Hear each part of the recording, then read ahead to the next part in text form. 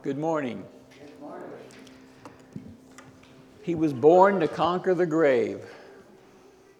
You ever heard of anybody else being born to conquer the grave? That's pretty amazing. What other faith, what other belief can say that the one you follow was born to conquer the grave? That's amazing. Let's pray before we look into our passage this morning. Father, we thank you for your wonderful gift of your Son. We thank you just for the sacrifice that he was willing to take upon himself and become. And we pray, Lord, that as we look into your word during this Christmas season, that we may be able to understand more and better of who you are and what you've done for us and what it means.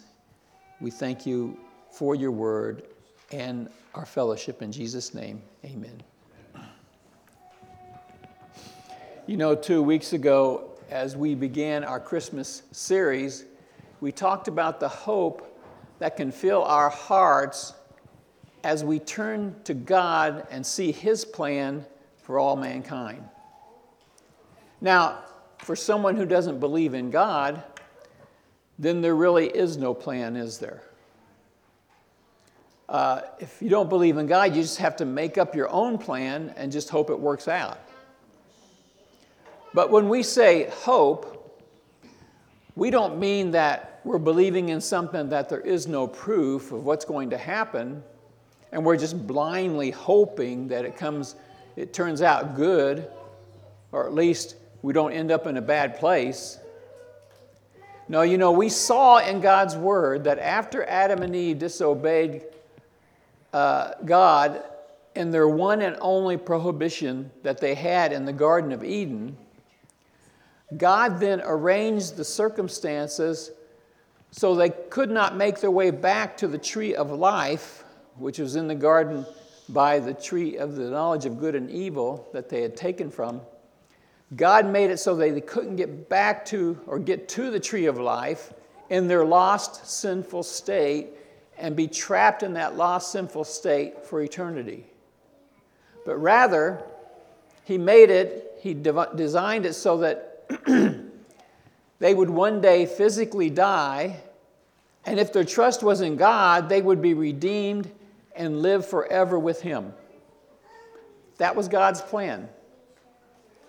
He had a whole plan of redemption all worked out so that mankind as a fallen race could be redeemed, which means bought out, be purchased out of the slave market of sin, and declared righteous and spend eternity with God. That was God's plan, that in Christ we could be declared righteous, even though there's nothing righteous within us, and spend eternity with God. And all of that to say that God is truly our only hope. Our only hope is in God and in his plan and in the way he works. You know, in our daily lives, we place our hope in all kinds of things, don't we? We place our hope in all kinds of circumstances or all kinds of things that we encounter. Sometimes our hope is rewarded. Many times we get disappointed because our hope doesn't come true like we hope.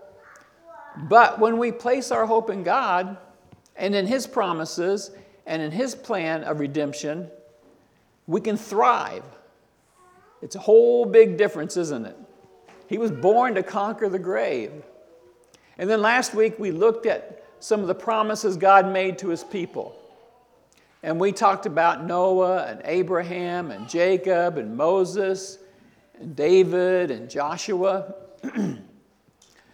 Promises that God made along the way, along the pathway towards when Jesus Christ would come. And those weren't just little simple promises. Those were life-altering, faith-stretching, sometimes humanly impossible promises, which again reaffirms that our hope and faith are only completely safe in God and his promises and in his plan for redemption, even when they might seem impossible to us. But this morning we're going to be looking at some very solid reasons why it is the right thing for us to be putting our hope in His plan and our trust in His promises. Putting our hope in His plan and our trust in His promises. And now, just one thing before we dive in. You know, many people in our world think that we Christians are placing our hopes and trust in pipe dreams or fantasies. Like we don't have an ounce of solid proof. But I say the evidence is overwhelmingly on our side. Totally on our side. And in the next few minutes, I'll point out a few key prophecies from the Bible that have come true in many times remarkable ways. And it's all going to be kind of centered on the promised Messiah, because that's what we're celebrating, the coming of the Messiah, the Savior of the world. And one list I saw as I was kind of looking this up, like the passages that concern the Messiah, the coming of the Messiah, one list had 47 passages, verses or passages that referred to the coming of the Messiah. Another list had 50 that were all in the Bible. All these passages were in the Bible talking about the coming of the Messiah. So the Bible is full of passages telling about the Messiah coming, and we know He did. So it's not a pipe dream, is it? Now, when Jacob, son of Isaac, grandson of Abraham, Jacob, the father of the 12 patriarchs, when he was very old and nearing death, and he was down in Egypt, Joseph, his son, had moved him down to Egypt. He called his 12 sons to him to give them, the blessing, because Jacob was on his deathbed, basically. And so what he would normally do, or what a father would normally do then, he would start with the first oldest son and give him the main blessing, and maybe he would become the leader of that clan or that tribe or whatever. However, Jacob's first son, Reuben, who should have received the blessing and the one he called to him first, he sinned greatly against his father in a pretty bad way, as far as taking his wives and that sort of thing, trying to kind of overtake him. And that disqualified him from receiving that blessing as the oldest son. So Reuben was out. Then his next two sons, Simeon and Levi, they came to his bedside, and they were disqualified from receiving the promise because at one point their sister had been raped by a man from another tribe, another community. And so they went to avenge her, and what they did was they killed every man of that large tribe, took all their livestock, carried off all their wealth, took all their women and all their children, and of course, like I said, killed all the men. And so Jacob became very, very angry that they retaliated in such a horrible way, in such a massive way. And so when Jacob talked to Simeon and Levi, who were number 2 and number 3, he said, "You guys aren't getting the main blessing, the one that would give them leadership." And then Jacob, he goes to his 4th son, as the first 3 are disqualified. And this is the 4th son he got from Leah. Leah was the wife who gave him his first 4 children, his first 4 sons. And I want to show you what it says in Genesis chapter 49 and verses 8 through 10 as he talks to his 4th son, which is Judah. He said, "Judah, your brothers will praise you. Your hand will be on the neck of your enemies. Your father's sons will bow down to you." Now remember, this would have gone to Reuben if Reuben had, done the right things. But now it's all the way down to Judah. "You are a lion's cub, Judah. You return from the prey, my son. Like a lion he crouches and lies down. Like a lioness, who dares to rouse him? The scepter will not depart from Judah, nor the ruler's staff from between his feet, until he to whom it belongs shall come, and the obedience of the nations shall be his. So you see, the ruler's scepter will not depart from the tribe of Judah. Whoever the ruler will be at the end, to whom all the nations shall be given, will come from the tribe of Judah. And it would have been to 3 others if they hadn't disqualified themselves. And so now it makes its way down to Judah, and we will see that it would be someone from the tribe of Judah who will possess all the nations. And then in Revelation chapter 5, God the Father is seated on his throne. John the apostle is shown this image, or he's taken to this place where he sees God the Father sitting on the throne, and God is showing him things that are going to come in the future. That's in the book of Revelation. And God the Father is seated on his throne holding the scroll. And it's the scroll, it's the deed to the earth. Evil people had come and, tried to ruin God's plan and take over the earth themselves. And so there was this deed to the earth, and the Father was holding it, and they're looking for somebody who could open the scroll. The scroll would throw out the judgments upon the earth against the wicked and reclaim the earth for God. And so they were waiting, and no one could be found on earth or in heaven. This is the way Revelation says it.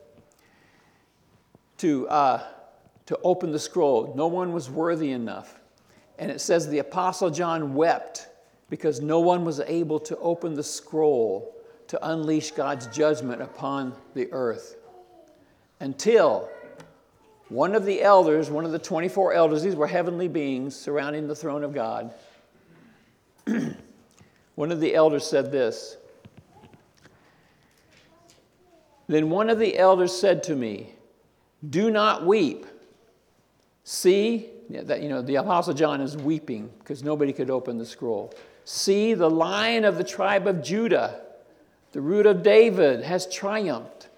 He is able to open the scroll and its 7 seals." We saw that the scepter will not depart from Judah. And so many centuries after Jacob's words of the scepter not departing from the tribe of Judah, here is the Lion of Judah fulfilling the scripture regarding the Messiah. The Lion of Judah, Jesus Christ. And next we move to the time of King David. He has in mind to build a magnificent temple to honor God. David calls the prophet Nathan and tells him his plans. I want to build this magnificent structure for God because God is so worthy. Nathan says, go to it, do it. Everything in your heart, just take control and do it. But that night, the word of the Lord came to Nathan, telling him to go back to David to tell him that he is not the one who will build the temple for God. God says he will raise up one of his offspring to build the temple, and then God will establish his throne forever. And he says to David in 2 Samuel 7:16, he says, "Your house and your kingdom will endure forever before me. Your throne will be established forever." This is what he says to David. So now we have the promise of God that David's throne will be established forever. Now we know that Solomon sat on the throne for a time, but on down the line there will be a descendant of David that will sit on the throne for all eternity. And of course we know the son of David will be Jesus Christ, the actual Son of God. Now, you think of all these things that just you wouldn't think would happen in these instances.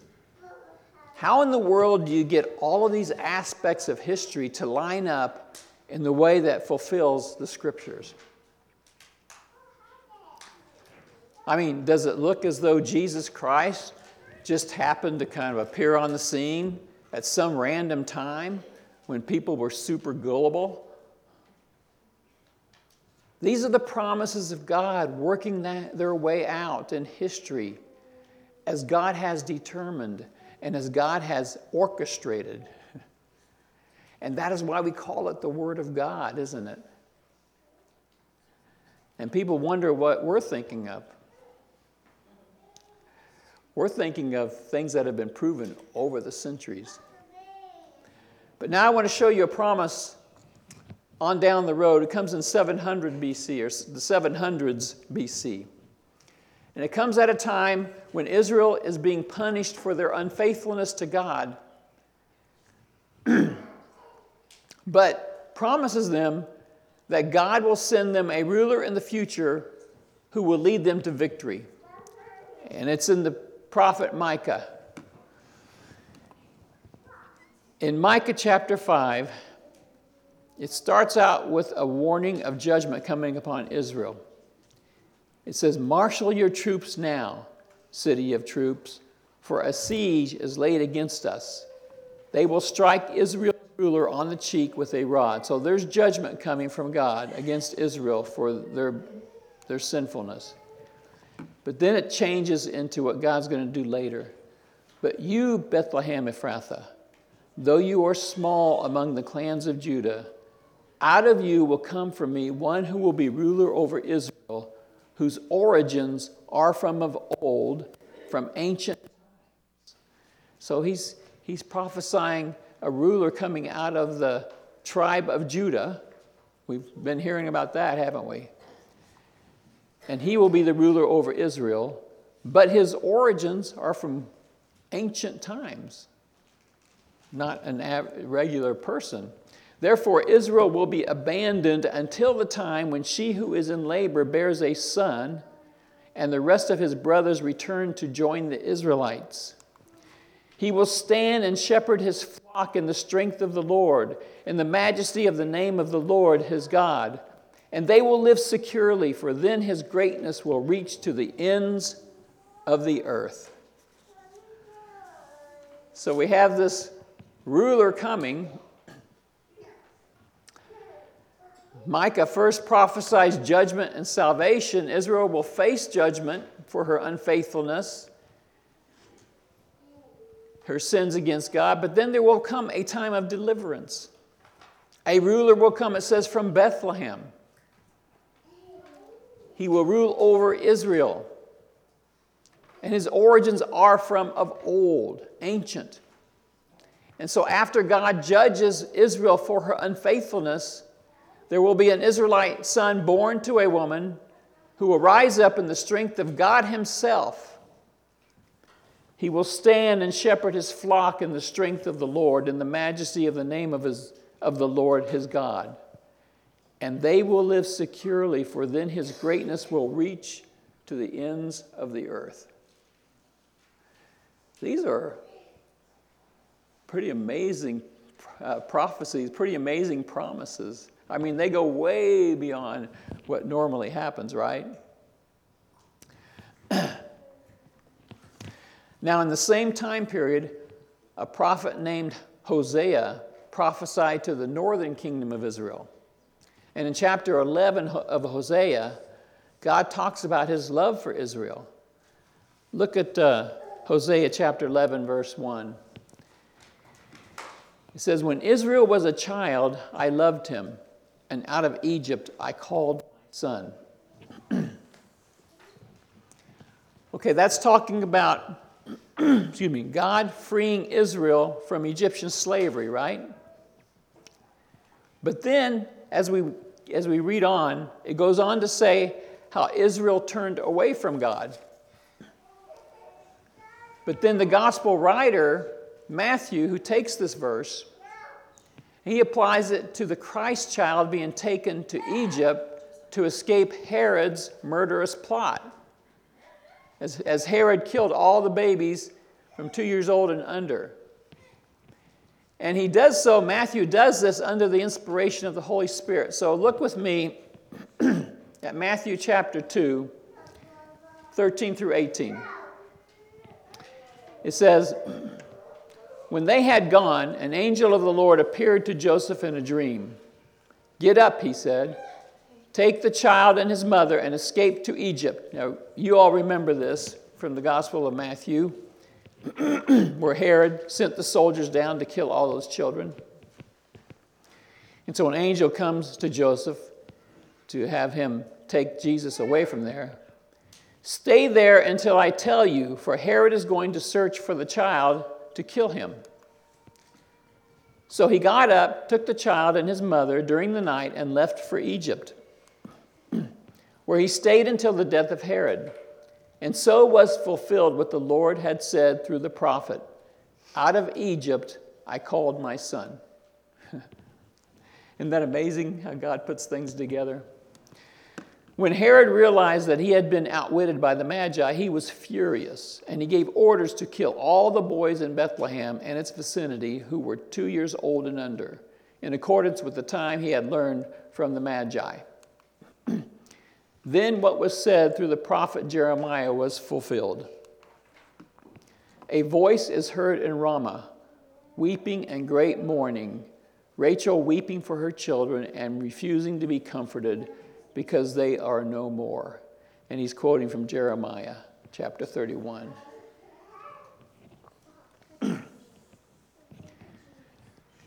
Matthew takes what happened to the children of God, what happened to Israel and those children of God. He takes it to the person of Jesus, the very Son of God. Now, when you see all this happening, you see all these scriptures, and you see it all coming down, fitting in just the way they do, does it give you the thought that somebody is working all things out to make them come to a certain conclusion? Does it seem like we have somebody we can trust?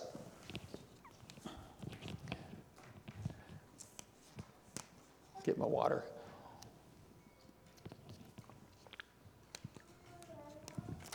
You know, God is even able to take what people do for evil and work it out so that the results eventually work out for good. And you know, it is so amazing how God works out his promises and how he brings his prophecies to reality. When you see those prophecies, you just think, how could that ever happen? And even when you read them, you think, wow, how did it work out that way? But he takes those things, even with evil characters, even with people that are just plain out totally evil, that work so hard against God. And he uses their evil even to bring about good, to bring about his prophecies that are prophesied for good. And in ways that no one could ever think up. When we read these stories, there's no way we would think up doing those things to get to a certain point. But in God, we can place our hopes, and we can totally trust in his promises, and we can bank on the prophecies that we find in his word. And even now, we will see prophecies that look like they could never happen. And we'll never be able to predict how they can. That God will work them out. And we'll be again amazed when we see how God continues to work. Now, just before I read off several prophecies from God's word that have come true, just kind of read them through, I'd like to mention a couple of special prophecies that people have held dear over the centuries. And we'll just look at these. We'll just kind of read through them. Isaiah 43, a voice of one calling, in the wilderness prepare the way for the Lord, make straight in the desert a highway for our God. Every valley shall be raised up, every mountain and hill made low. The rough ground shall become level, the rugged places a plain. When the king would come to a place, visiting some people, they would, just try to straighten out the road to make his ride soft. And that's what's talking about here as God comes. And the glory of the Lord will be revealed, and all the people will see it together, for the mouth of the Lord has spoken. And then Isaiah 7:14. Therefore the Lord himself will give you a sign. The virgin will conceive and give birth to a son, and will call him Emmanuel. And then in Isaiah chapter 9. The people walking in darkness have seen a great light. On those living in the land of deep darkness, a light has dawned. You have enlarged the nation and increased their joy. They rejoice before you as people rejoice at the harvest, as warriors rejoice when dividing the plunder. For to us a child is born, to us a son is given, and the government will be on his shoulders, and he will be called Wonderful Counselor, Mighty God, Everlasting Father, Prince of Peace. Of the greatness of his government and peace there will be no end. He will reign on David's throne and over his kingdom. We were seeing that, weren't we, in the prophecies? Establishing and upholding it with justice and righteousness from that time on and forever. The zeal of the Lord Almighty will accomplish this.